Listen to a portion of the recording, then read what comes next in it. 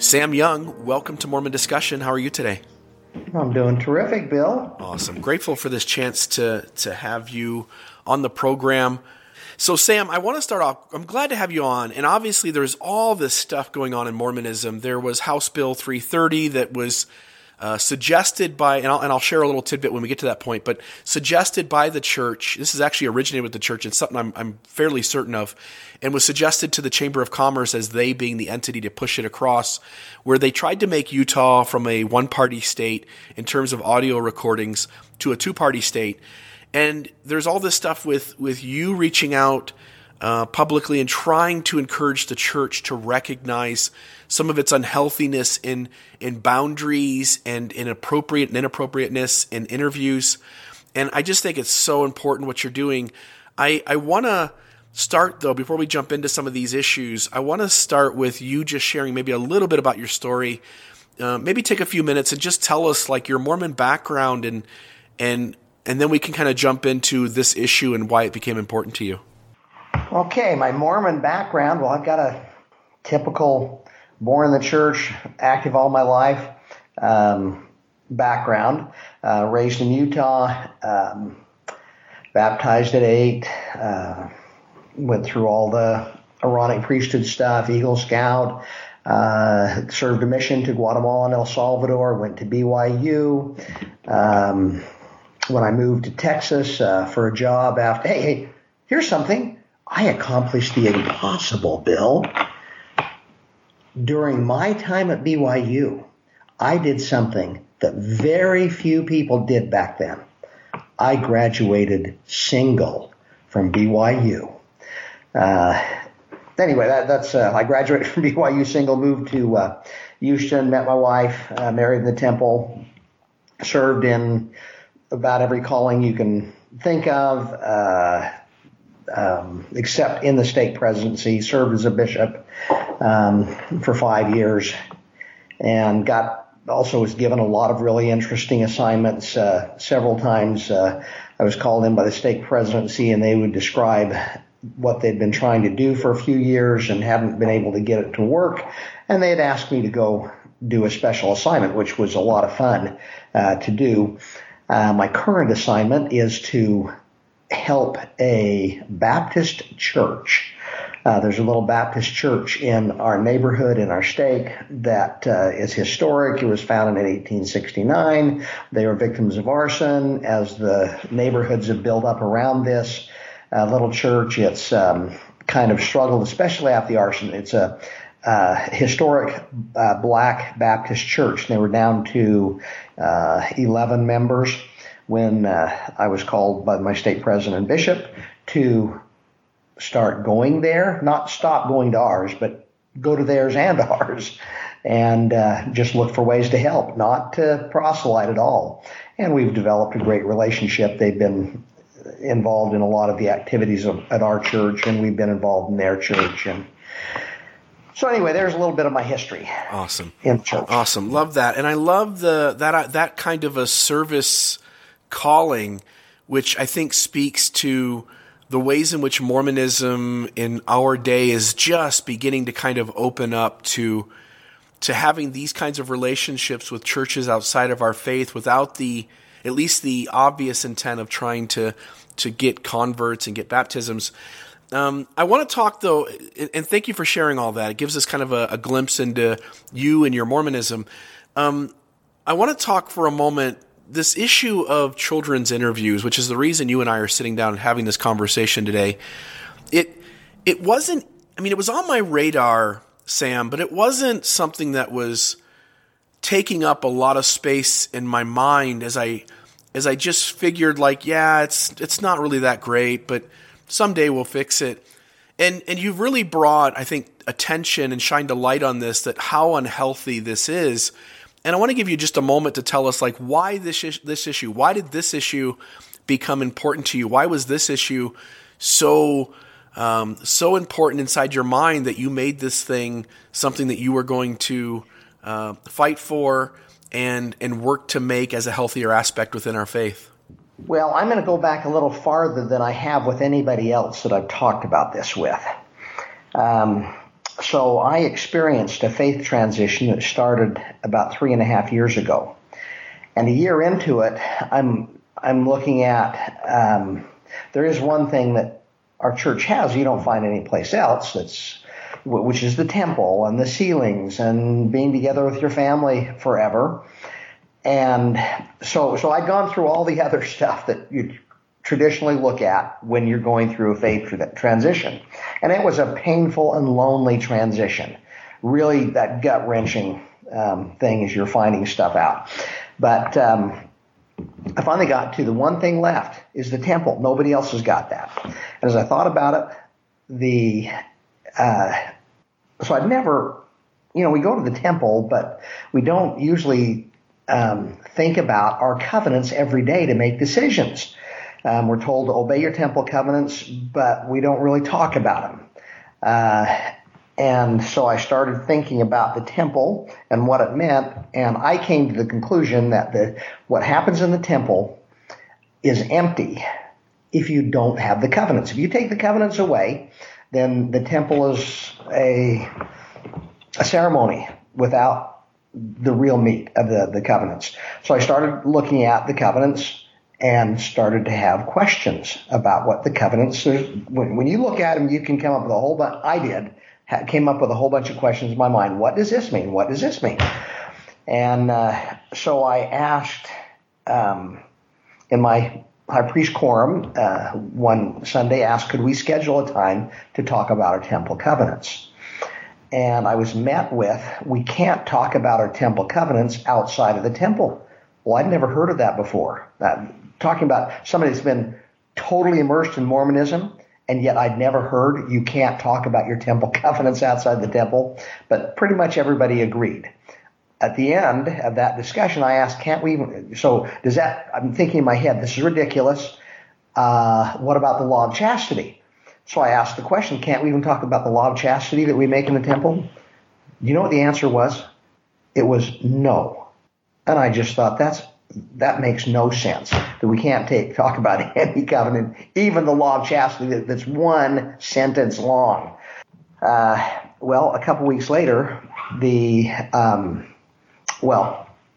after that, I started talking with people individually and asking them questions about the temple covenants, and nobody had one single answer to it.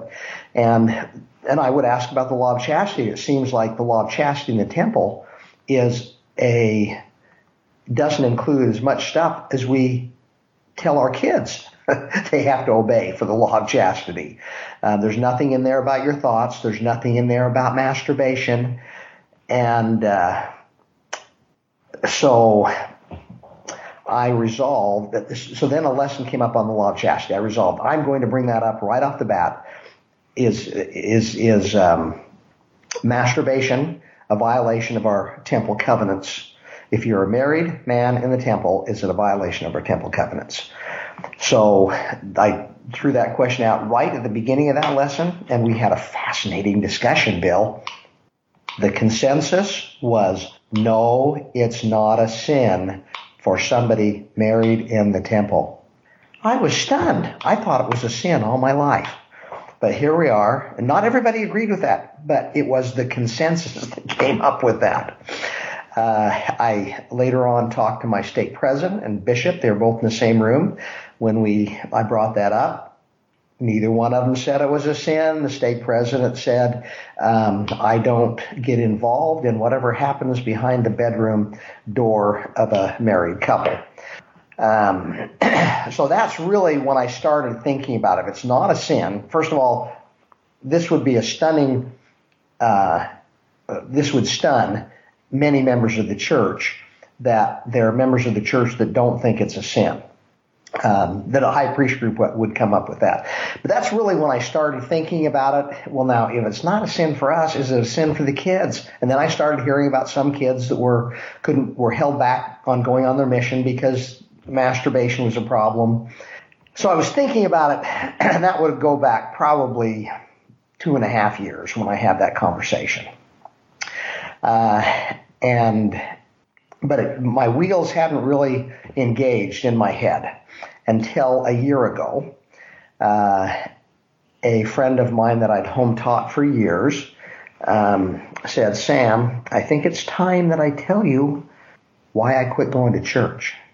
And so he sat down on his patio and he recounted the story of his son one day telling him, Dad, I've got a meeting with the bishop. I'm really nervous about that. The dad said, don't worry, I'll just be out on the couch, and if there's any problem, you just open the door and come out and talk to me.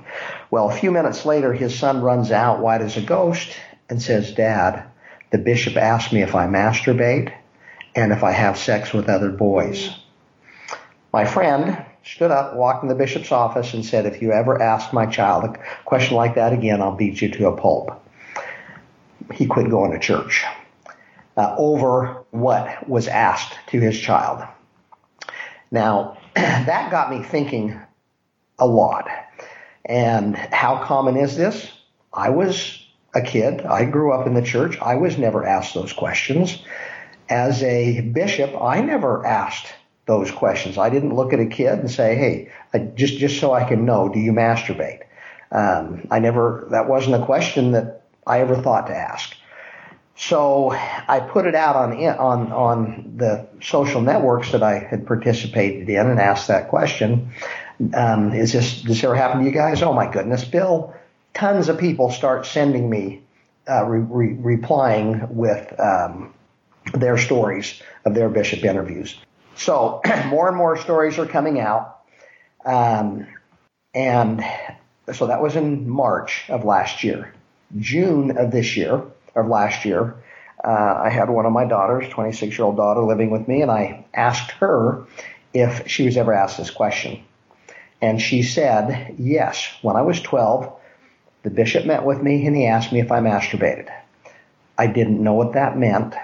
I asked my friends. They didn't know what it meant. So I went to the internet, Dad, and I found out what masturbation was, how to do it, and I found pornography. Now, as a dad, I'm kind of getting upset at what happened, thinking about my friend who stood up for his son the minute that happened. I, as a dad, was clueless. I think I was a good dad, but man, I was not close enough. My daughter, one, even though I knew she was being interviewed, but I wasn't there. I was never asked about it, never told about it. And my daughter didn't have the confidence in us to ask what masturbation was. And I can get that. What kid wants to, that's an uncomfortable thing. So I asked her, did it ever happen to you again? And she said, yes, all the time. The entire time I was a young woman, in the young women's program. Now, my wheels were fully engaged. I'd been hearing it happen to lots of other people, and now it was my child that was taken behind a closed door. That little girl, all by herself, with an older man with a total big power imbalance, asking her an explicit sexual question. That really set me on the road of starting to write about this on my blog. Now, as I did that, more and more people started to come out and tell me worse stories of questions they'd asked and the horrible consequences of this. To talk about your bishop interviews about sexual things, most people are embarrassed to talk about that. But after a while, if somebody sees it is safe to talk about this someplace, more and more stuff comes out. So that's really how it started there, Bill. Gotcha. So I know the church claims, it did this in the recent LDS Newsroom article, and I know it's done it, I think, one other place as well, but the church claims that nobody's better in the way that they handle their policies and procedures around the abuse of children. But I think you hit on something really important, which is that there are certain ethical boundaries when an adult talks to a child, especially when that child is not related to that adult. It's one thing for a parent. It's another thing for an uncle or a grandfather. It's another thing for a complete stranger. And all of these boundaries we have in our society, like we gauge as time goes on, we gauge like where can we improve and where are we unhealthy and what's a healthier way to establish these kinds of boundaries in our interactions and our relationships.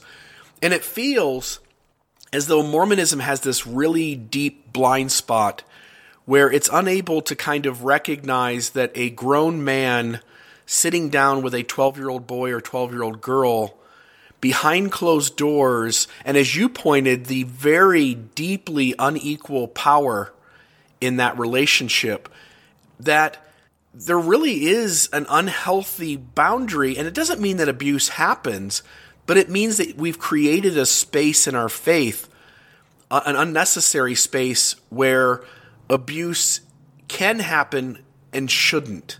And I just want to get maybe an idea from you on what do you think in terms of those boundaries, if you've got any thoughts there, but specifically, where can we change? Like if you said, like, look, the church came to me and they asked me what we could do better. Not that they've ever done that, not that they ever will, but if they came to Sam Young and said, what should we do? How should we change this? What is it about Mormonism and its interview process that you see as the right way to adjust or change that would solve this issue? Well, it's real simple, just two things. Number one, no one-on-one interviews, no behind closed doors interviews with an adult and a child. Our entire society has moved past that. Our entire society recognized that as super dangerous and harmful. So there is not another reputable church organization in the country that takes children behind closed doors all alone. So number one, we don't do that anymore. You know, the Catholics had this big scandal. They've made changes in their policies and their procedures for one-on-one interviews. But I challenge anybody that has any questions about how our society views one-on-one interviews, ask anybody. You describe our process. Before you even get to the sexual questions, how would you feel if the pastor of your congregation took your child behind a closed door all alone? Immediately it is, no way. No, we don't do that. And that's before you get to the sex. So that's number one, no one-on-one interviews with children. Maybe adults, but not children.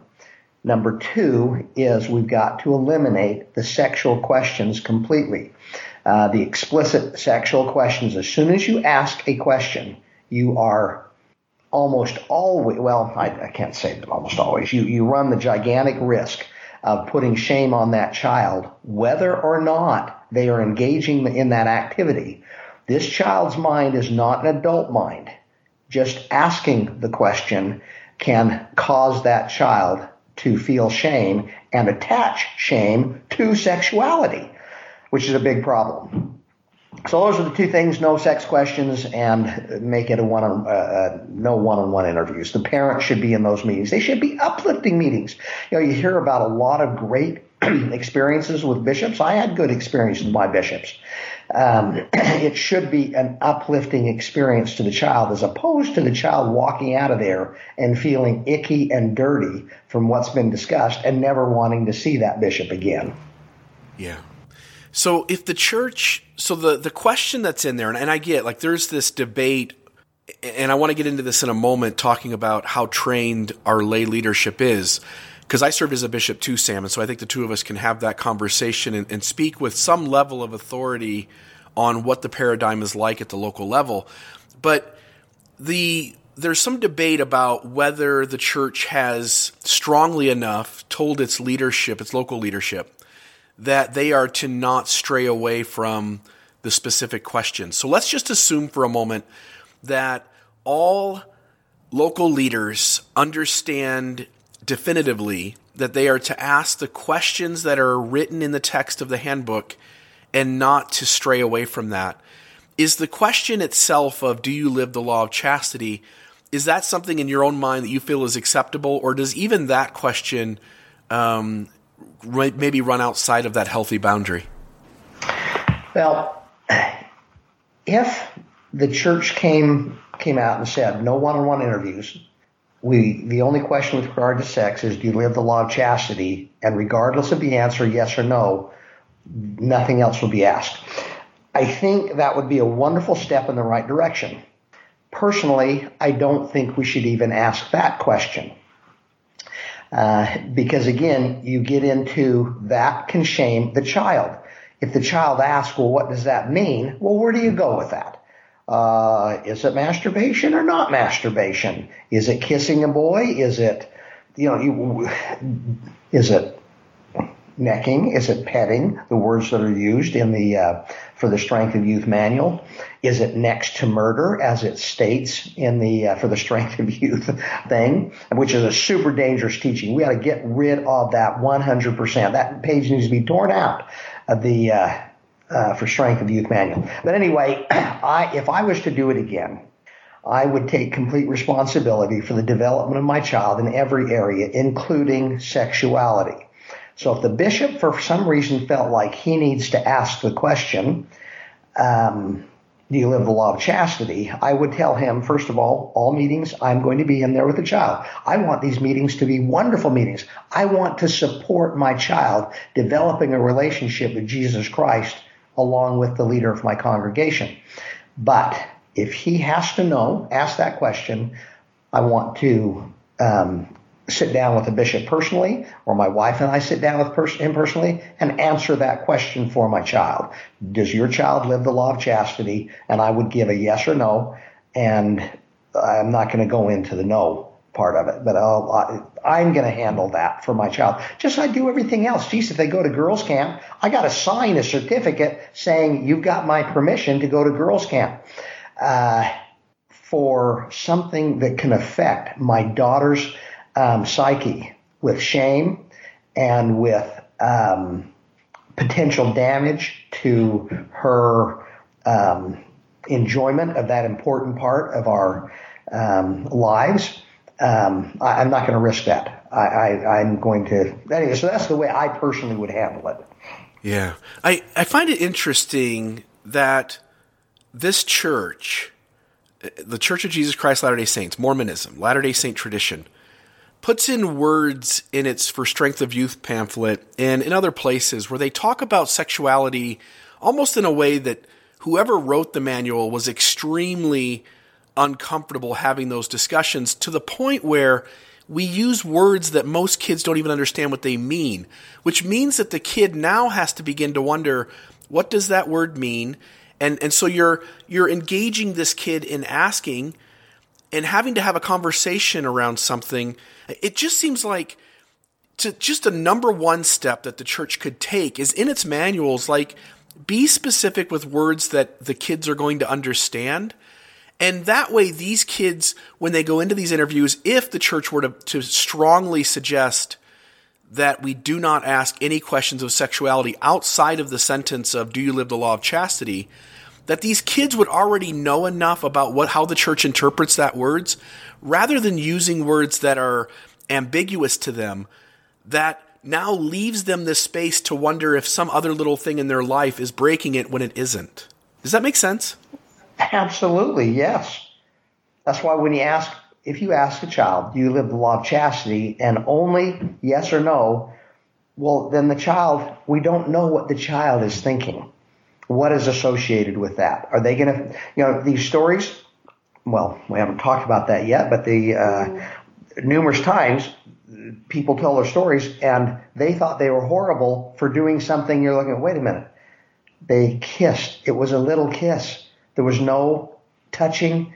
It was a kiss. Yet the child at 12 years old didn't understand that they associated, they were not living the law of chastity from that. Right. I didn't understand the word petting I joined the church at 17, and I didn't understand what they meant by the word petting until I was like in my late 20s.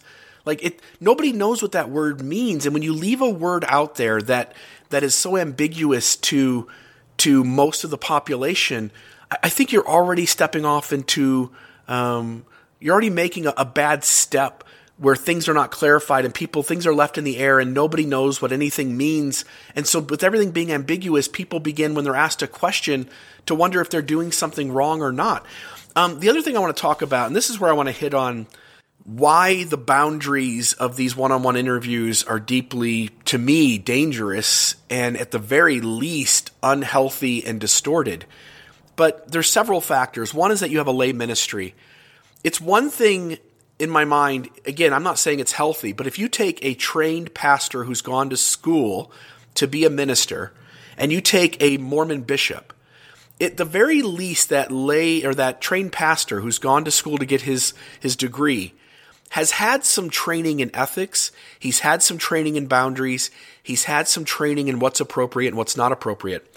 That bishop who, is a farmer from Kaysville, hasn't had that training. He is walking into this calling without any ability given to him by others, tools and resources given to him by others to help him understand what are healthy boundaries and what are healthy ethics when you sit down with somebody.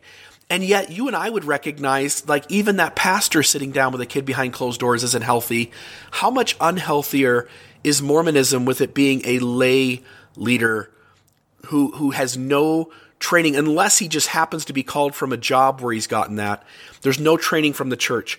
The other thing is we say, like, no, these guys get training. And when I get done going through 4 or 5 of these things, I'd love for you to come back and hit on this idea too, because, again, you served as a bishop. But I served as a bishop, and whatever they called training was nothing near real training. Like sitting down with a stake president and other bishops in the stake and having a conversation about how to get home teaching numbers up and all the other things that we would go over. There was no real training at all on ethics, boundaries, what's appropriate, what's not, what are we trying to get at with these questions, what should you not ask, what should you ask, where do you stop? None of that was covered. The other thing, too, is that some people will point out, you'll get apologists and other people who want to defend the church on this, and they will say, look, people sit down with kids all the time one-on-one. Take a psychologist, take a doctor, take a dentist, or what. And again, I want to stop that person in their tracks, because these are professional people who have gone to school, gone to college to get training on how to handle these situations. And it is us as parents and as the individual going to the doctor seeking their help. It's not the doctor calling me out of the phone book and asking me to come in and sit down with him and he wants to have a conversation one-on-one with me. There's such a difference. It's not apples to apples. Another 2 things that tie in hand to hand, and I know I'm rambling here, Sam, but there's 2 other things, which is, one, this bishop is trying to establish worthiness, and we leave it kind of up in the air exactly what that means.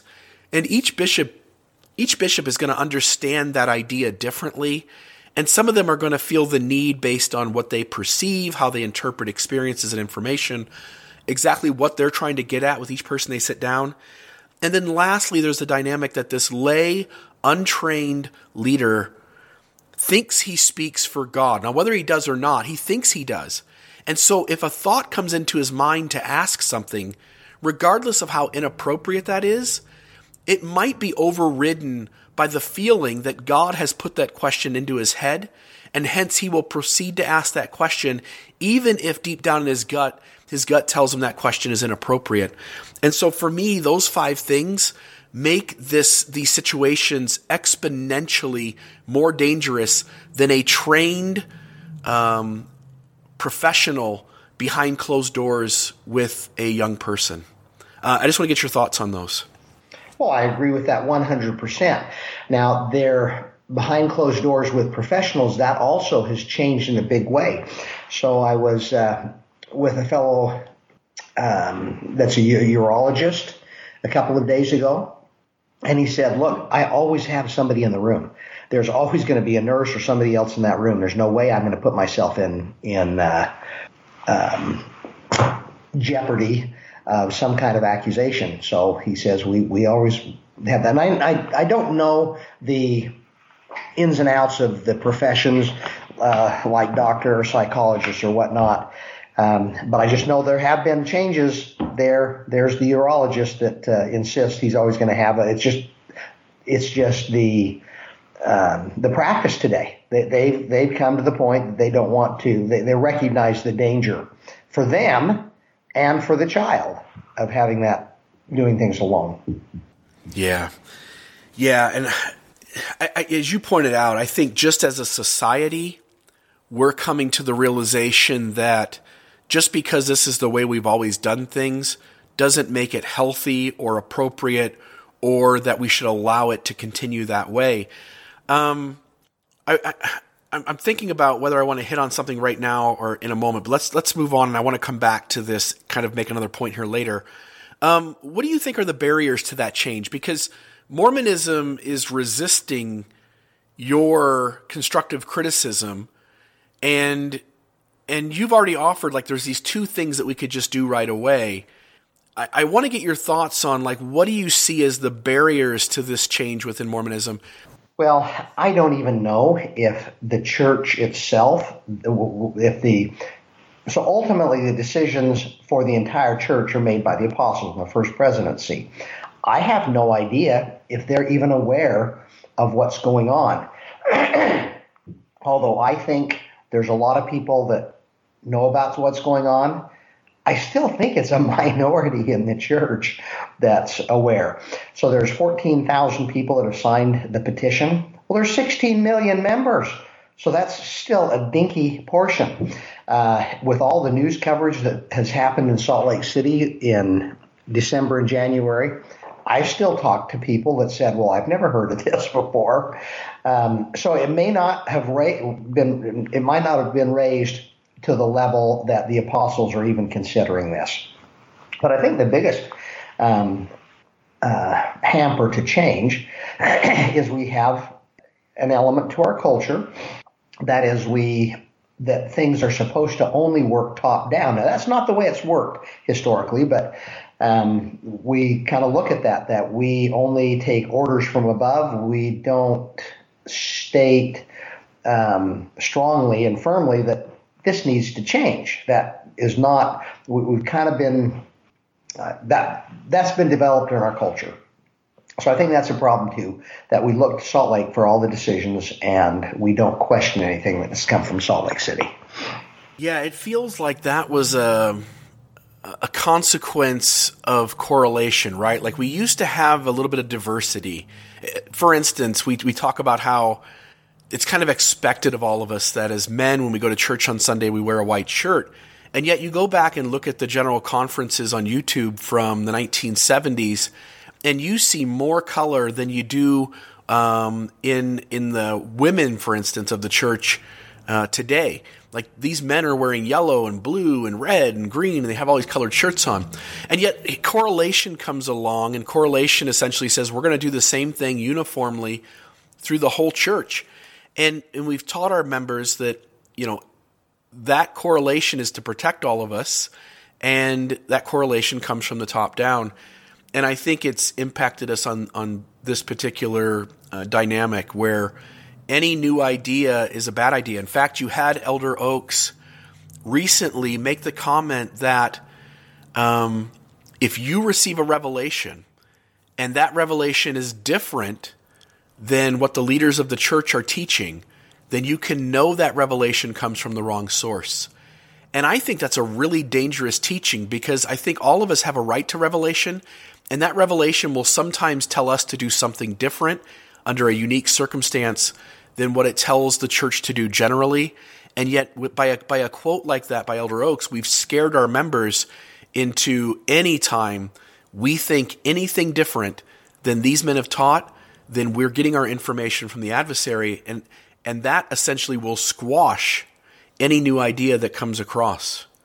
Well, I think we also get into our culture things that are not said by Elder Oaks, or not said by the apostles. They're said by somebody else, and somehow they spread. Like a few years ago, I started wearing a black shirt to church because there was a man in the ward that came once in a while. He always wore a black shirt. I decided I want to start building a relationship with him. And so I went and bought a black shirt. I'd never worn one before, and I wore it every Sunday just to make sure that if he showed up, we were going to have something in common. And it worked. We became great friends. But at some point in time, I heard something about, somebody asked me why I'm wearing a black shirt rather than white. And I explained why. And then he said, we're supposed to wear white. Well, I didn't know that. I don't know how I missed out on that whole thing. We're not supposed to wear white, because I grew up as a kid you wore different color shirts. But I went home after he said that, and I started looking for white shirts. And sure enough, you can find a couple of places where not apostles, somebody else, they didn't say wear white shirts. They said something about white shirts are good to wear because they symbolize purity or something like that. I can't remember exactly what they said, but there it is, a general conference talk, not an apostle, and suddenly, and him not saying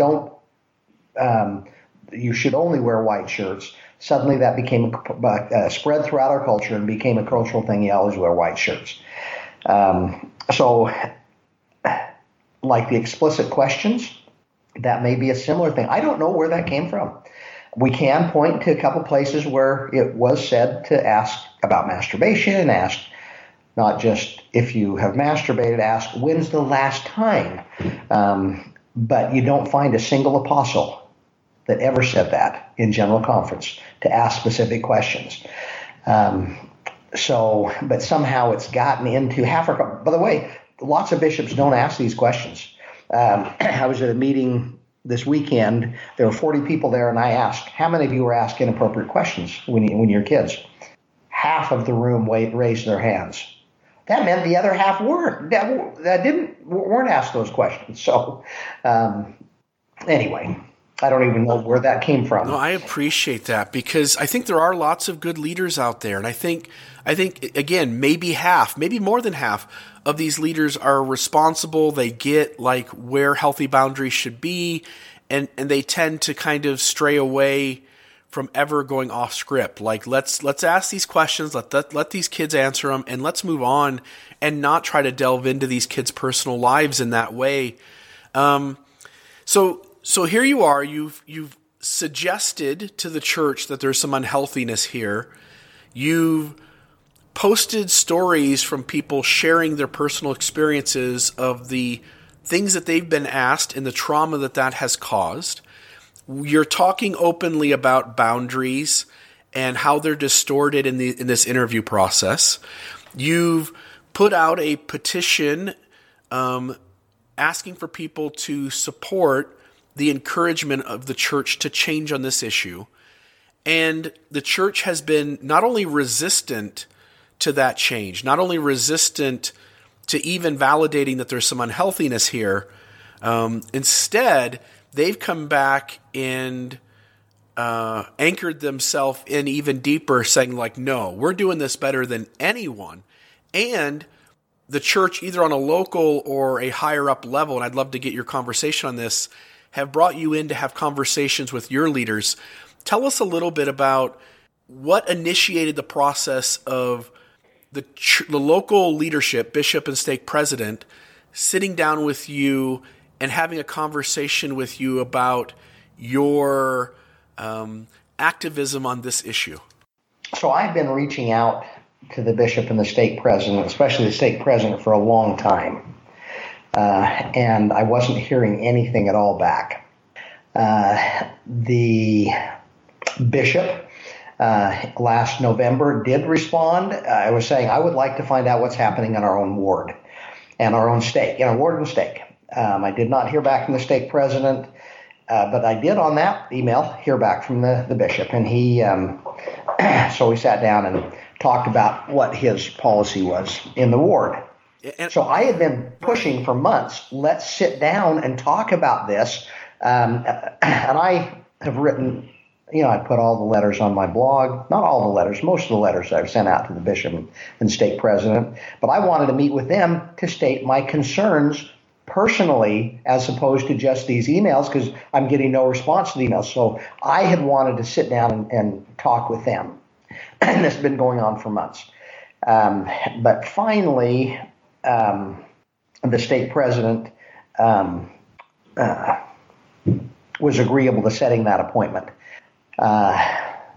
And so we met for about 3 hours, the bishop, the stake president, and I, to talk about my concerns, and then they talked about their concerns.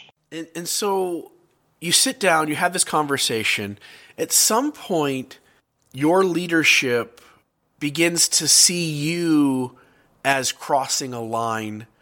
And I'm curious, like, that conversation, maybe if you could just tell us, I know you've written about it, but tell us a little bit about why your leaders saw you as crossing a line, and where, if they gave any indication of kind of where that direction was coming from.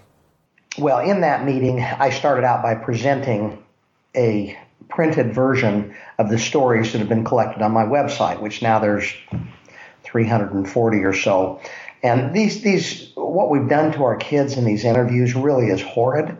Such bad things have happened. We've really harmed our children in egregious ways. So I wanted to present that and then talk about what we're doing and what changes that we ought to make.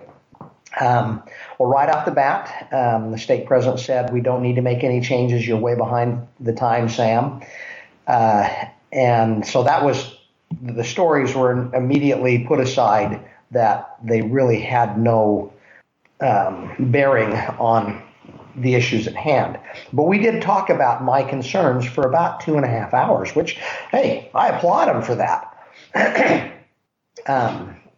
The next, but then it was the stake president had his agenda, and it was basically to call me out as an apostate. He asked me if I was an apostate, and I responded, "Well, no, I'm not an apostate." And he said, "Well, yes, you are an apostate," and pulled out the definition of apostasy in the handbook, which is if you openly speak out against the apostles or against the church and against its leaders, you're an apostasy. And my response was, I'm not speaking out against the church. I'm not speaking against its leaders. I'm speaking against one policy, one-on-one behind closed doors interviews where we talk about sex. That's the policy and so it went back and forth a few times where he would tell me that I'm an apostate because of this and read it, and then I'd respond back, no, I'm not, because I'm responding to one policy. We never came to terms on that. He insisted I was an apostate. And he said that he had to protect the good name of the church. So we talked about that for a bit. That the good name of the church, that is not my major concern. Jesus Christ was not concerned about the good name of the church when he was on the earth. He was constantly criticizing the leaders of the church. He never, ever said, here's our primary concern. We need to protect the good name of the church. No, he was out for people. He was, his gospel was going after the one, leaving the 99, being with the one. His gospel was the Good Samaritan. The priest stayed on the other side of the road, and that crummy Samaritan, he's the one that crossed the road and ministered to the beaten and bruised guy that was over there. And ministering to the least of these, the hungry, the naked, and so on. That's what Christ was concerned about. He never, ever was concerned about the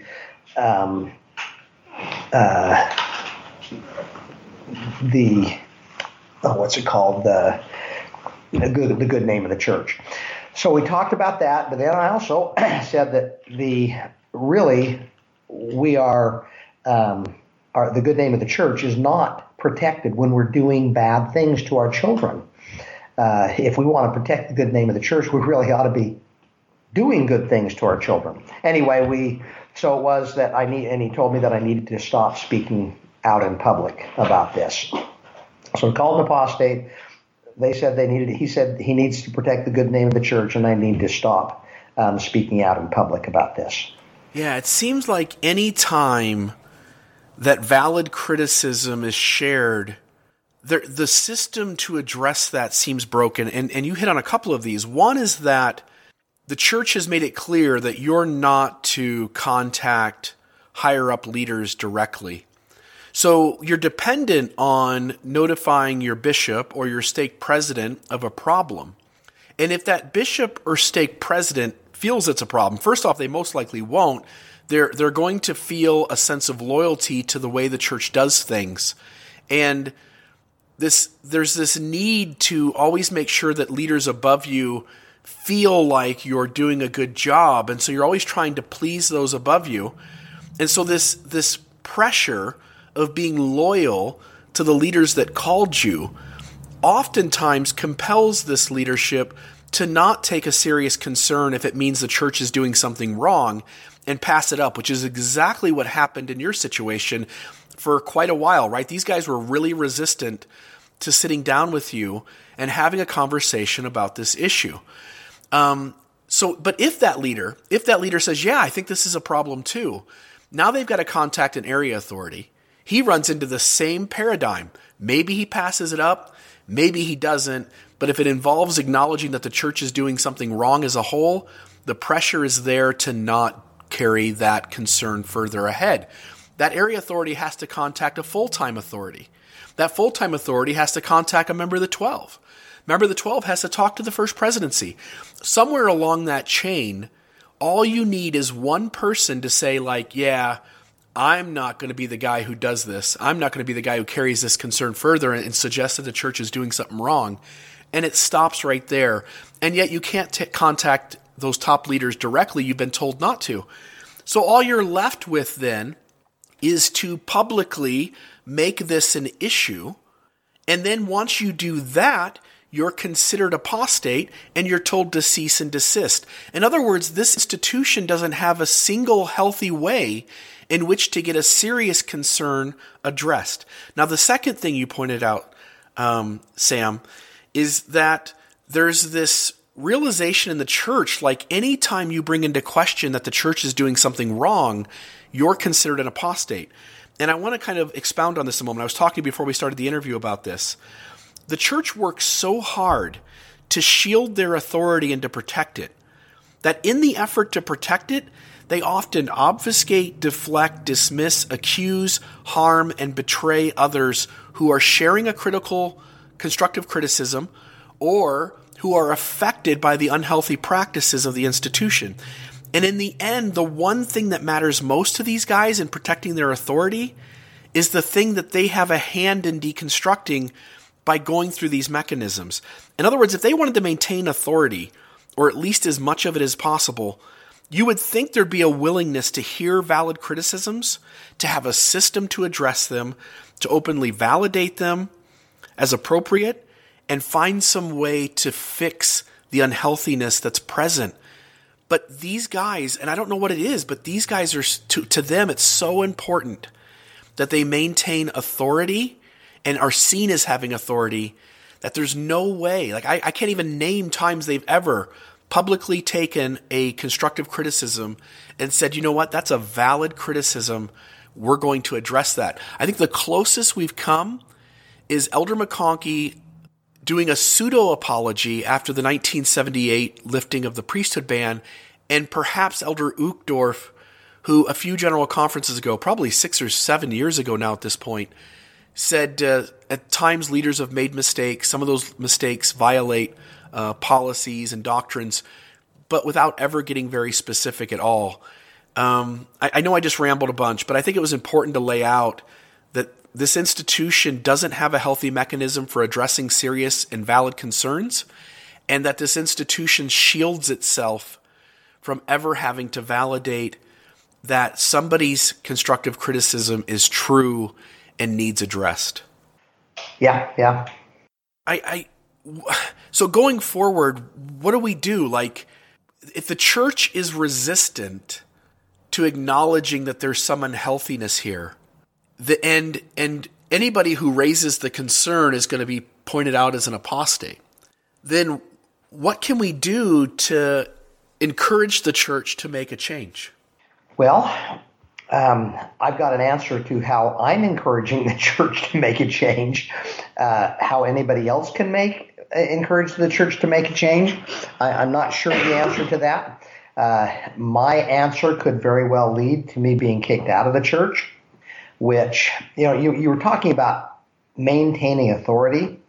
Unfortunately, what they're doing is losing authority. So they kick me out of the church. Well, they have no authority over me. People that leave the church, well, the church has no authority. I don't know what the activity rates are in the church, but it's estimated it's about a third of the members are active. Well, that means 2/3, they've already lost whatever authority and influence they had. This matter of interviews, Most of the children that had damaging interviews, inappropriate interviews, most of those children, at least the ones that share stories with me, they're gone. They don't want to have anything to do with the church. I've had many parents say that was their deal breaker because they didn't want their kids to be exposed to whatever is going to happen behind closed doors. So when you talk about authority, if you want people to not be leaving the church over something that's totally inappropriate, well, you're losing authority by continuing the practice that we have today. But your question is, how do we make changes? So this is my approach at this point in time. I've tried to work within the traditional lines of authority, which I don't even know why we have those. That you're supposed to do this. If I look at the example of Jesus Christ, he certainly wasn't following some prescribed method that the Pharisees had set up. He was speaking out to defend those that were defenseless, defend those that were poor and needy against the leaders of the church. But anyway, since I was not successful in getting any response there, that's why I finally decided to take it public for two reasons. Number one, for members of the church to become aware of what is going on. I didn't know what was going on until a year ago. Many members of the church keep telling me, oh, this isn't happening. Well, it is happening. And then you've got a bunch of other members of the church to say, yes, of course it's happening. It's to raise awareness so taking it public raises awareness to where we can make the changes internally, where members realize, you know what, I've got a choice here. I don't have to just let my child go behind closed doors all alone and be asked sexual questions. I don't have to allow that. So it raises an awareness and that really would be the ideal way where members go to their bishops, tell them that here's the boundaries that I've set for my child. Here's the boundaries our family has set for our children. There are actually many members that I'm finding that there are people that have done that before this movement even started. They did that 10 years ago or 5 years ago because they already recognized the dangers. And they've been received in various different ways depending on the bishop roulette situation. Some have been told your child we don't do worthiness interviews with parents. We have to interview alone and we have to ask about sexual things, or your child will not progress to the next level of young women's or in the priesthood, or they won't be able to go to the temple. And that is happening today. There are members that are going to, I talked to another one this weekend that said they'd gone to their bishop and their bishop had said that your child won't advance. Well, in that case, the family's just going to leave the church if their child is going to be shunned because there won't be any behind the parents who set boundaries. But if we could start it in the church where we go to our own bishops, if every bishop had 10 families, if every bishop had 3 or 4 families in their ward that went to them and talked about this, we would see changes start to happen. So, but then you have the other side of it to raise public awareness. So, we are putting bishops in a horrid situation, an extremely vulnerable situation to being accused of things, from lawsuits in today's world now. So now that this is out there, all the negative consequences that have happened, all the bad things that have happened to our children because we sent them behind closed doors, that is going to make it more likely that some disgruntled parent, some disgruntled teenager is going to take a recording of what the bishop is talking about and release that. So we have dangers to our parents, or to our leadership out there. Dangers to what bishop wants his co-workers to know. Bishop, when you tell somebody you're a bishop, that carries some respect with it. But if now the public associates with a bishop, oh, that's the guy that takes 12-year-olds behind closed door and asks them if they masturbate, that is a horrible reputation to have. That needs to be raised to an awareness for our bishops to know that. So anyway, those are some things that's finally where I've gone to make it to bring it public, so that there's more awareness about this. Yeah. You raised the point, and we've talked about it a little bit, that again, the authority is so important to these guys, and the unhealthy mechanisms they implement to shield that authority from criticism, I think actually contributes to the dismantling of the very authority they're trying to protect. I want to talk for a moment, House Bill 330, which you mentioned that sooner or later somebody's going to record a bishop asking these questions, and when that goes public, it's going to be disastrous to the church and its reputation, especially when 4 or 5 or 6 of these come out, and I think it's just a matter of time. But the church seems like it made an effort to try and keep that from happening just last week. And again, I have a good inside source that it was the church that initiated this legislation, but didn't want to be the face of it. So they went to the Salt Lake Chamber, asked them to put it forward. There were members of the chamber who, when they found out afterward that that's what happened, they were furious. But the chamber then suggests this legislation. A politician by the name of Snow down here in southern Utah was the face of it. And then another gentleman, I think the last name was Wheeler, seconded it. And within 24 hours, the uproar here in Utah was so significant that these guys just did away with it, like it was gone. And they've tabled it. And I think the church would still like to see this pass, and I think it's going to be approached again sometime here in the near future. But at least for now, with all the noise about it, it's been tabled. Your thoughts my personal gut is that this was in response to you, Sam, but your thoughts on whether House Bill 330 was in response to your initiative? Well, I got a call about that. I've gotten a call from so people have said just what you said right there, that part of the reason the church wanted to do this is because of what I'm doing is calling attention to bad things going on behind closed doors and the danger of those things. And I've been asked for a statement on that. But you know what, Bill? I am not familiar with politics in most anywhere, especially in Utah. So I don't know what's behind. All I have is to read the very same articles everybody else did. So I read the Tribune article where somebody prominent in the state legislature said that he had a source that didn't want to be named that said the church was upset about recordings of leadership and they wanted to keep that from happening in Utah.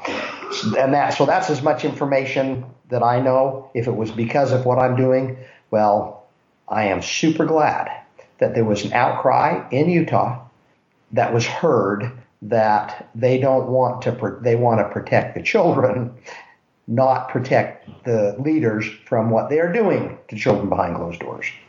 Right. There are a lot of voices in, I want to say, progressive Christianity, but just in kind of this developing society that recognize that institutions will almost always place their focus on self-preservation. And I find it so odd that a religious institution, right? We claim this institution as the true and living church of Jesus Christ. And in my mind, just me speaking personally, when I look at how Jesus interacted, and you pointed this out, that Jesus, when having to make a choice between those on the margins and the institution, the true and living church of his day, Christ always sided with those on the margins and gave the tension back to his church.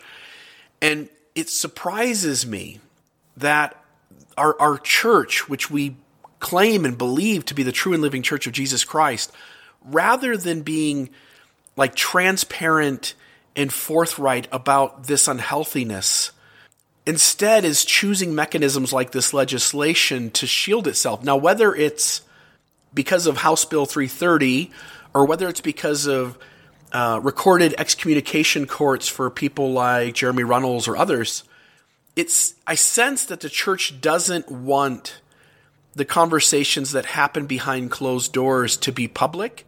And I know it's giving some reasons for those, but those reasons don't make a lot of sense because those recordings aren't coming out.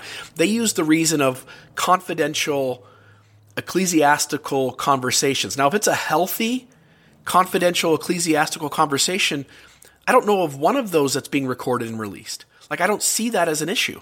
The only time it's an issue is if something is said that crosses a healthy boundary and is causing harm or trauma and is inappropriate. And those are the recordings that are going to get released. And so it seems like the church is wanting to kind of shield itself again from some real honest, valid, true, healthy criticism. And to me, that's deeply disturbing because I expect more out of my church. I expect more out of this faith that claims to be true and living. I do want to ask you, Sam, you talked about your interactions with your bishop and your stake president. Did you get any indication from them that they were having conversations with people above them and that their approach with you was encouraged by those leaders above them? No, and I didn't ask that question. The only thing I mentioned was, so I was sending all these letters and getting no response whatsoever. I sent a couple, maybe 3 letters out to every leader in the whole stake, every bishopric, every high counselor, all the members of the stake presidency. I think it was like 45 emails I sent out about these issues. I didn't get a response from anybody. I would have thought I would have gotten at least a response from the stake president that, Sam, I'd appreciate it if you didn't copy everybody on these letters. But I received nothing, and certainly nothing from all the stuff I was sending the stake president. But somebody pulled me aside at church that's very well connected in the stake, and he said, Sam, I just want you to know that the stake president has received instructions from those above him to ignore you. That's why you're not hearing anything back. Well, I brought that up in our meeting, and the stake president said that, no, nobody's told me to ignore you. So that's the only conversation I had. I did not ask if anybody told him to call me an apostate.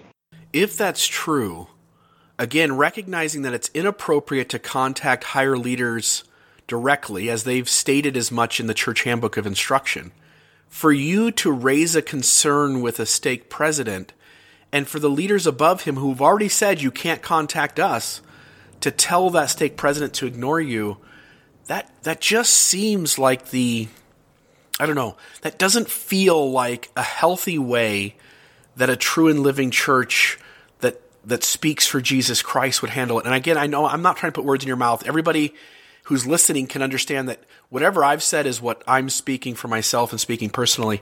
But it certainly is frustrating to me to hear and discuss and to read about the mechanisms in the church that keep any valid constructive criticism from ever being addressed head on. I do want to at least finish up kind of giving you a chance to talk about where people can find out more about this issue and get involved, and if they want to put their name on the petition, they can do that. Would you please just tell the listeners where they can find more information about the things that we've talked about today? Okay, so there's a website called protectldschildren.org. When you go there, there's a link to the petition, and there are links to videos of this. So we're also collecting stories. I've had over 2,000 people send me stories of bad interviews and bad consequences, and that started last March. But we started a website a little over a month ago to collect stories, because people had asked me, Sam, this isn't happening. Where can you show me where it's happening? And I didn't have any good central place to send a news reporter or any other member of the church that wanted to see what was going on. So we started a website about a little over a month ago, and people are starting to submit their stories there. So you can submit your story if you had an interview that was inappropriate and damaged you. You can record it there. You can also read 340 stories there. And we videoized some of those stories, and so you can see the stories there. There's also a link to a set boundaries. If you want to, I had people ask, so how do we approach our bishop? What would we tell our bishop? And so there's a letter there that you can give to your bishop, or you can use as a template to change it to however you think it would be work best for you, that you can give to your bishop. These are the boundaries we're setting for our family. But anyway, so protectldschildren.org would be the place to go there. Perfect. protectldschildren.org. And at this point, Sam, because I know it's a hard thing to do, like you almost have to, if somebody wanted to record these interviews, number one, I would suggest that people make sure that their state is a one-party state, so you're not doing something illegal.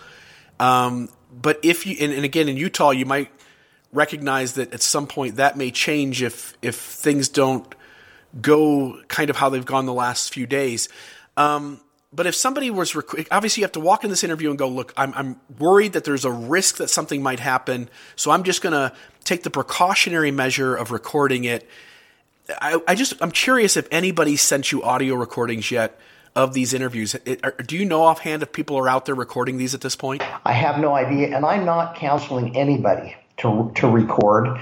I certainly am not recommending that children record. What the children, that's the parents' responsibility. They should make the decision or work through that situation. So I'm not encouraging anybody to record. It's kind of interesting.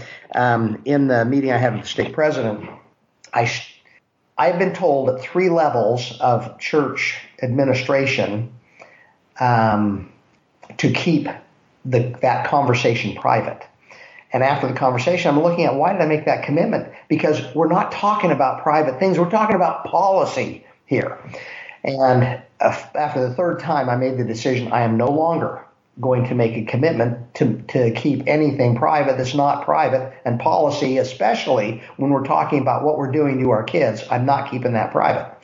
So at the outset of the meeting with the stake president, I told him that I wanted to make sure that when I talked about this or wrote about it, that I got it as accurate as possible. And so would you mind if I recorded it?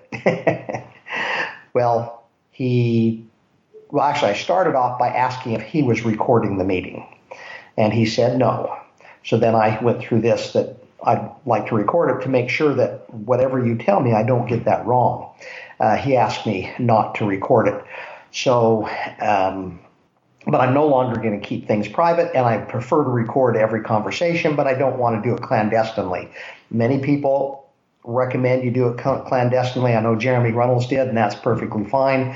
But at this point, I'm not planning on that.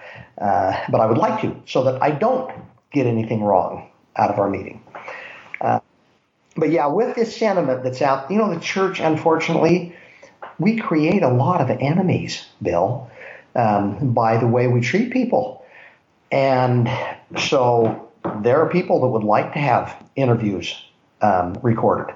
When is that 16-year-old girl that was so grossed out and angry at what was asked her, when is she going to go in and record the next interview where the bishop asks super inappropriate questions? So it could be a parent, it could be a child. The bishops are really in not a good place for this. Yeah, I as you talk about this level of secrecy, I mean, when the church had the Swedish Rescue and they went out and talked to the group that was in the geography of Hans Mattsson, when they had this meeting, they asked everybody to keep the meeting secret. When John Dehlin or Jeremy Runnels or somebody else is excommunicated now, the stake president has these, the church is telling these local leaders to get the participant to agree not to record the audio. It just, again, feels like one of these mechanisms of secrecy and shielding ourselves from accountability. And I just think it's dangerous. And I think it's only a matter of time before some audio does come out. And when it does, I think it's going to be very, in a negative way, influential on public opinion of the church and how it behaves. I think the church would like to move through this and make a change. I bet they do, but the church usually operates in a way that they wait for everything to quiet down so the change sounds like it came from inside rather than outside. And I don't think in an information age, an internet age, that strategy works anymore.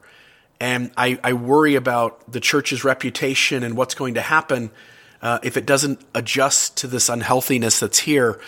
So for all those who are listening, just to finish up, protectldschildren.org. And again, Sam Young, I just want to say thank you for being on. This is an issue that I didn't think was important until I started to hear you speak about it and started to see the conversations going on, and then recognize like this may be one of the most important issues in all of Mormonism as we try to protect our kids. And I just want to say thank you for being the face of this encouragement to address this unhealthiness. Bill, can I mention one more thing? Please.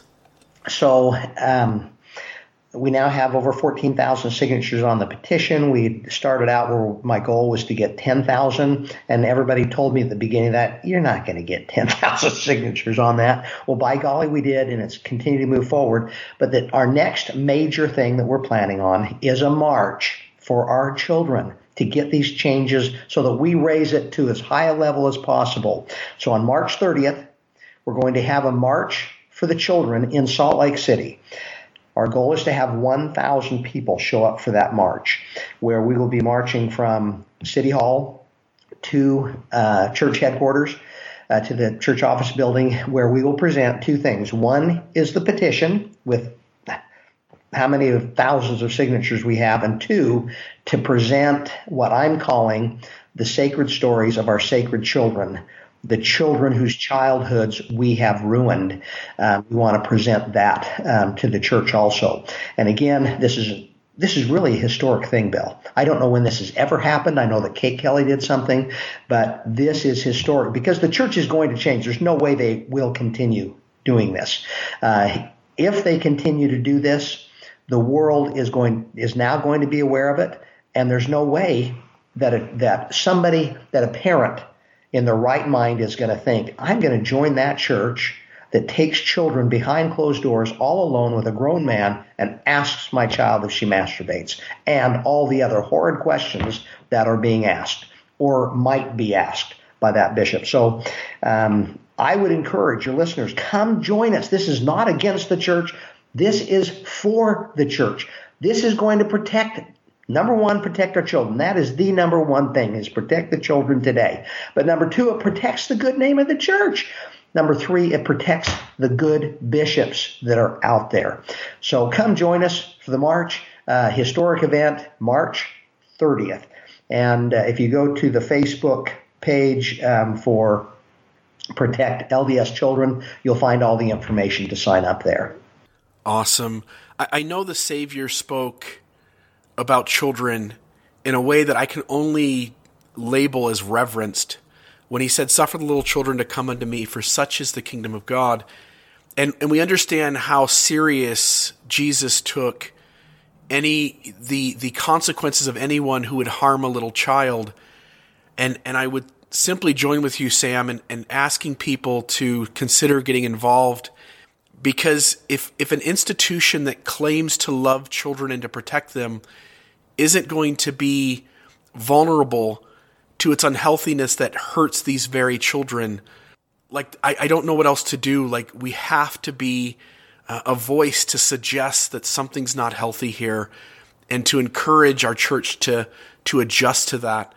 And I just want to say what you're doing is important, and to anyone who values these little ones, I would just consider at least reading about this issue, understanding this issue, and if you feel compelled at that point to get involved. Sam Young, thank you so much for being on the podcast today. Yeah, it just means a lot to me, and I think the world of what you're doing, and I think the world of the courage you've got to say, come what may, I'm going to stand here on this ground because it's the right ground to stand on. Well, thank you, my friend. I appreciate what you're doing, and thanks for giving me the opportunity to talk about this. All right. Thank you so much. You bet.